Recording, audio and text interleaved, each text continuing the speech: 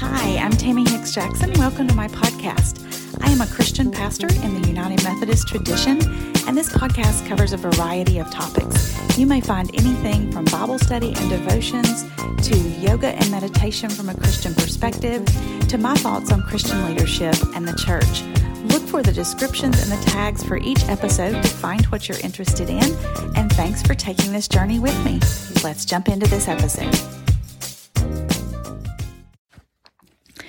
The prophetic book of Amos consists of 9 chapters. Amos is from the southern kingdom, the kingdom of Judah, from a city called Tekoa, which is 10 miles south of Jerusalem. So he lives pretty close to the country's center.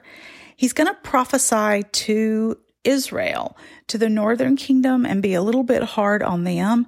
But very often the prophets will use the term Israel to refer to all of the people of God. Remember, they were never supposed to be a divided kingdom. That was rebellion and disobedience to God in the very first place.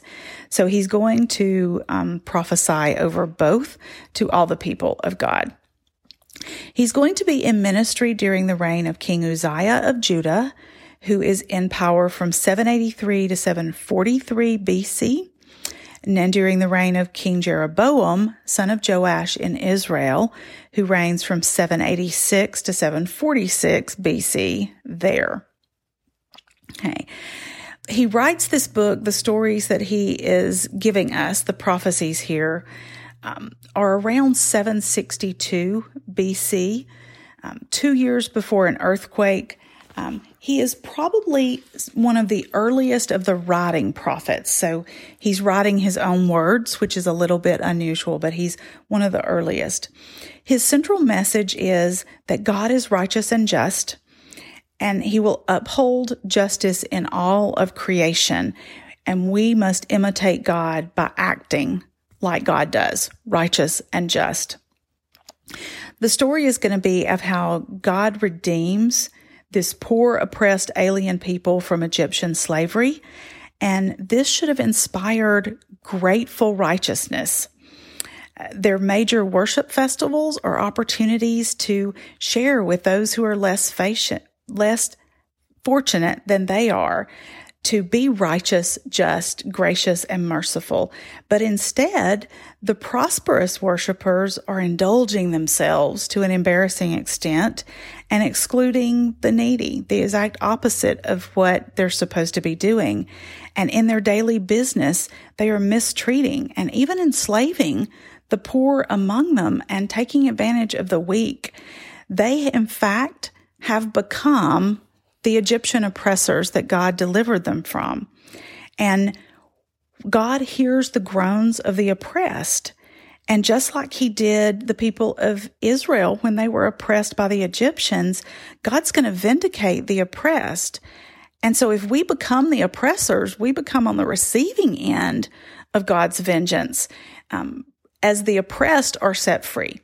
We always need to remember this at every point of human history. And at this point, we see it happening and as a reminder for the people of God. So the summary becomes, worship without justice is unacceptable to God. And you need to change or face judgment.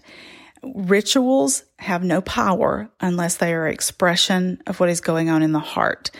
This is the constant call of the prophets to people to be faithful, not just in outward appearance, but all the way through to their heart.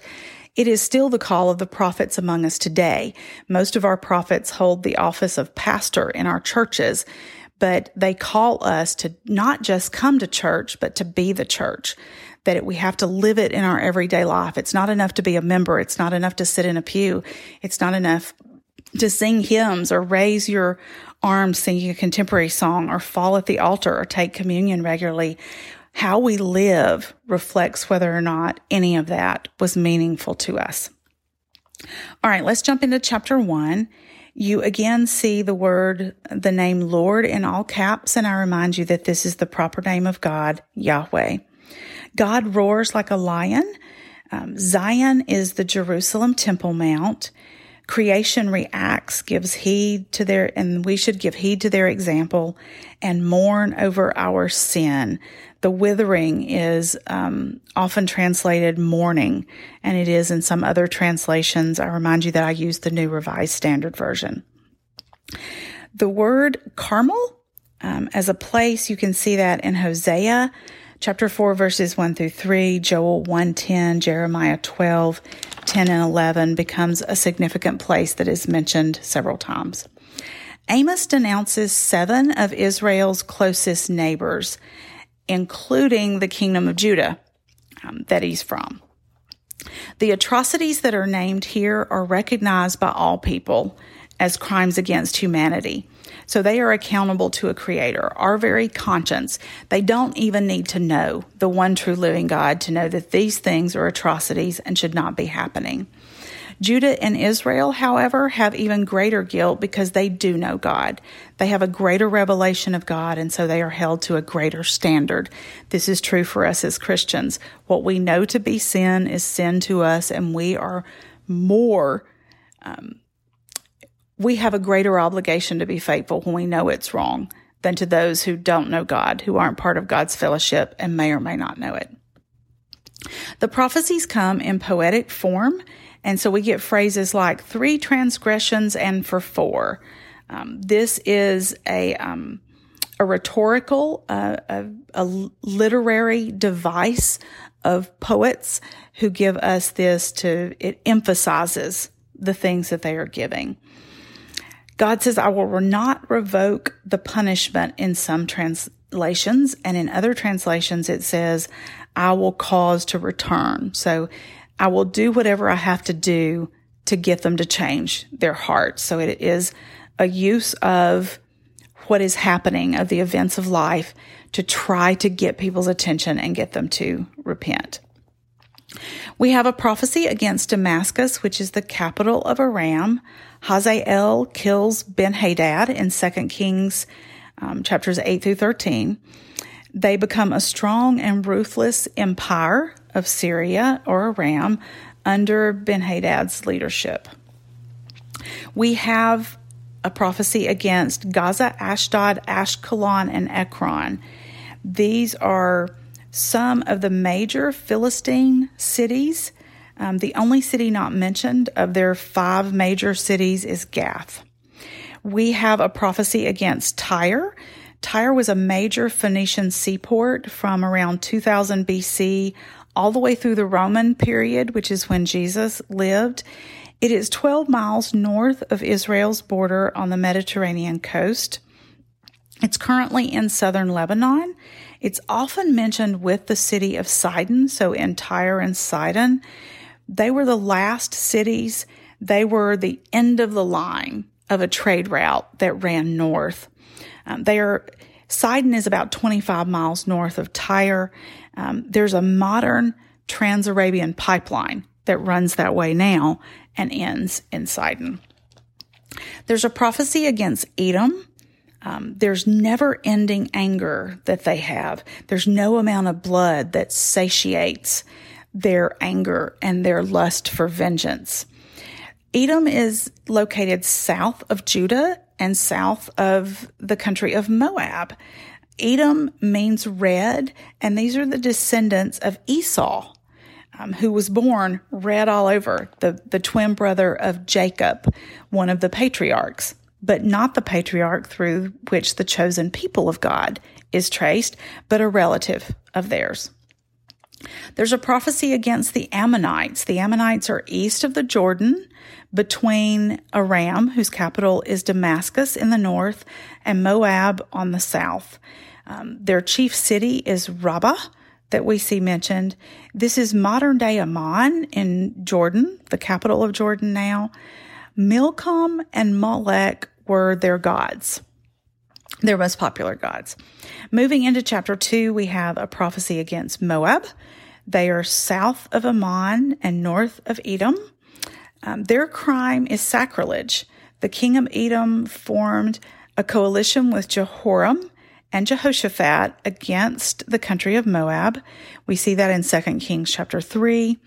In Jewish tradition, Moab dug up and dishonored the bones as revenge for them having helped the Israelites. And then finally, the seventh prophecy is against Judah for having rejected God's very law. The prophecy against Israel comes now. They're not immune to all that is happening around them.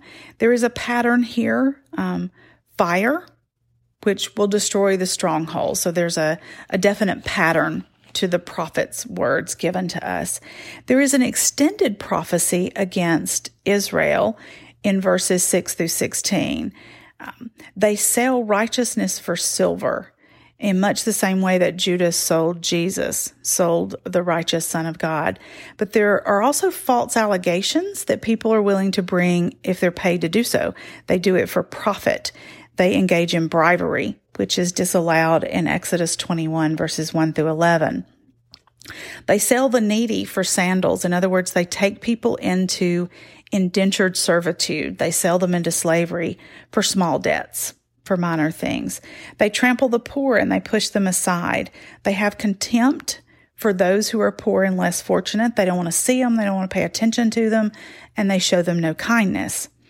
And then father and son go into the same girl. This is forbidden in Exodus 23, verses 9 through 11.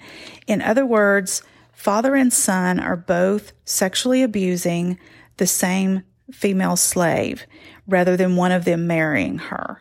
We see more about this in Exodus 21, verses 7 through 11.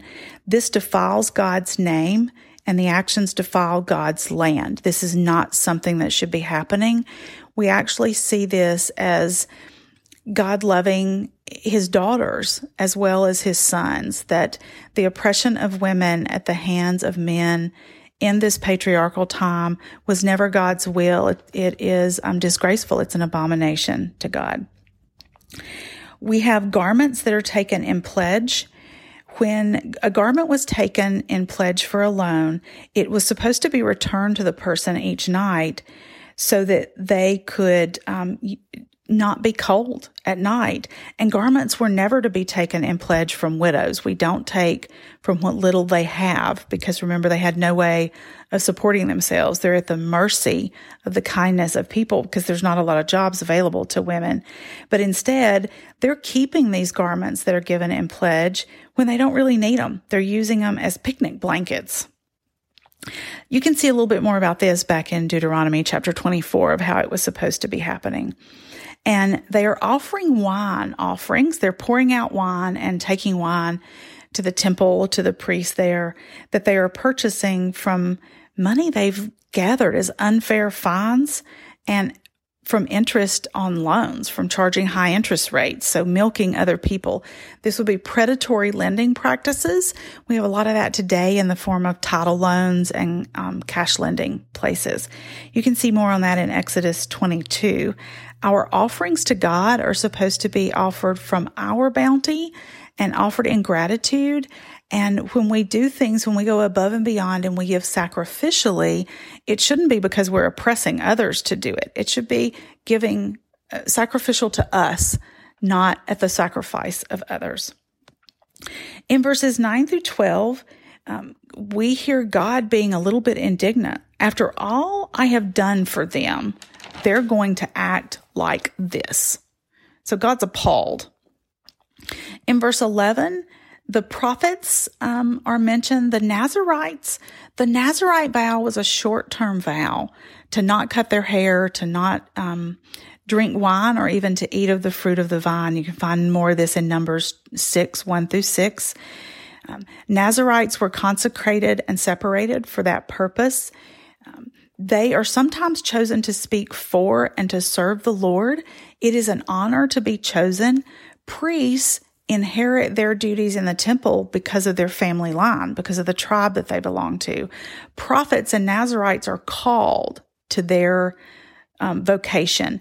Prophet tends to refer to those who are called to give their whole life, all of their life, to being a prophet.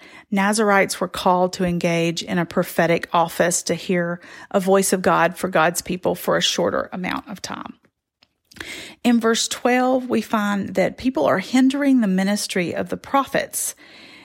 They're working to lead people astray.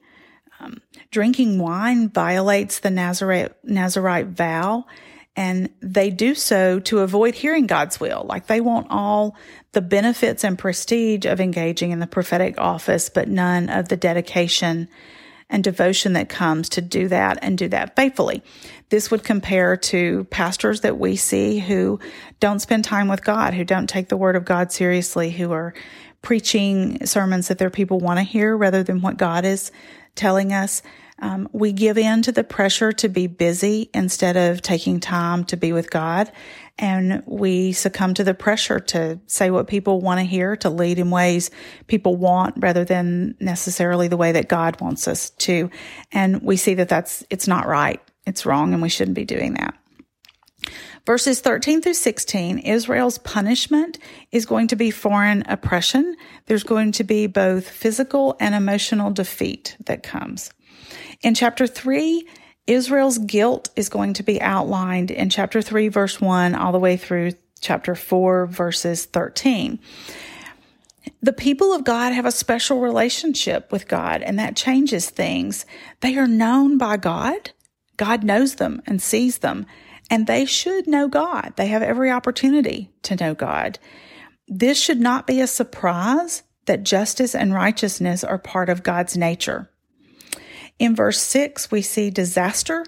It's literally means evil here. John Wesley called this merciful evil, that it is sent by God to prevent us doing greater evil there. Basically, it's a spanking before you really hurt yourself. Like, I'm going to discipline you before you really get hurt. Much in the same way that we would snatch a child out of the road and might swat them on the behind before they get really hurt by being hit by a car. Verses 9 through 12 calls the nations to witness what is happening here. In verse 10, they should know better. It seems like God is saying, it seems like they've never met me before, like they don't even know me. And we have this long history with one another. Verse 12, we are told that only a remnant will survive. Like pieces. We only find pieces of a body after an animal attack. It's a really pretty gross picture. Prophets are going to give us some really harsh, shocking, and gross pictures. They're meant to be shocked, like we have lulled ourselves into a stupor, and we sometimes have to be shaken to get us out of it. Verses 13 through 15, we see a twofold punishment. There will be judgment against the transgressions that have happened in worship, and there will be judgment against the conspicuously consumptive lifestyle of the people. This is exemplified by people having multiple mansions with ivory paneling while there are people who don't have enough to eat. This pinches me so much because we in American culture have so much affluence, and yet those who are still hurting and suffer. In chapter 4, verses 1 through 3, we see women being called cows. They're told that they are complicit with what is happening because they are benefiting from the oppression that their husbands are engaging in. They're not discouraging it in any way. In fact, they're encouraging their husbands and their fathers to do whatever you have to do to get us more wealth so we can be more comfortable. In verses 4 and 5, they love the appearance of worship rituals, but they don't love what God loves, which is people. God loves people, and God loves people by being righteous and just. Worship actually becomes sin when it is false. Ooh, that's pretty convicting. Verses 6 through 13, God tries to connect with them. There's a series of disasters that this prophet tells us God is using to try to get their attention. When it talks about cleanness of teeth, it's referring to lack of food, a famine. If there's no food to get stuck in their teeth. There's a lack of rain, sparse rain, and drought. You would have thought this would have caused them to cry out to God for rain, help us, and they don't. There's blight and mildew. This would be crop diseases. There are locusts. The locusts come, devour, and destroy what does manage to grow.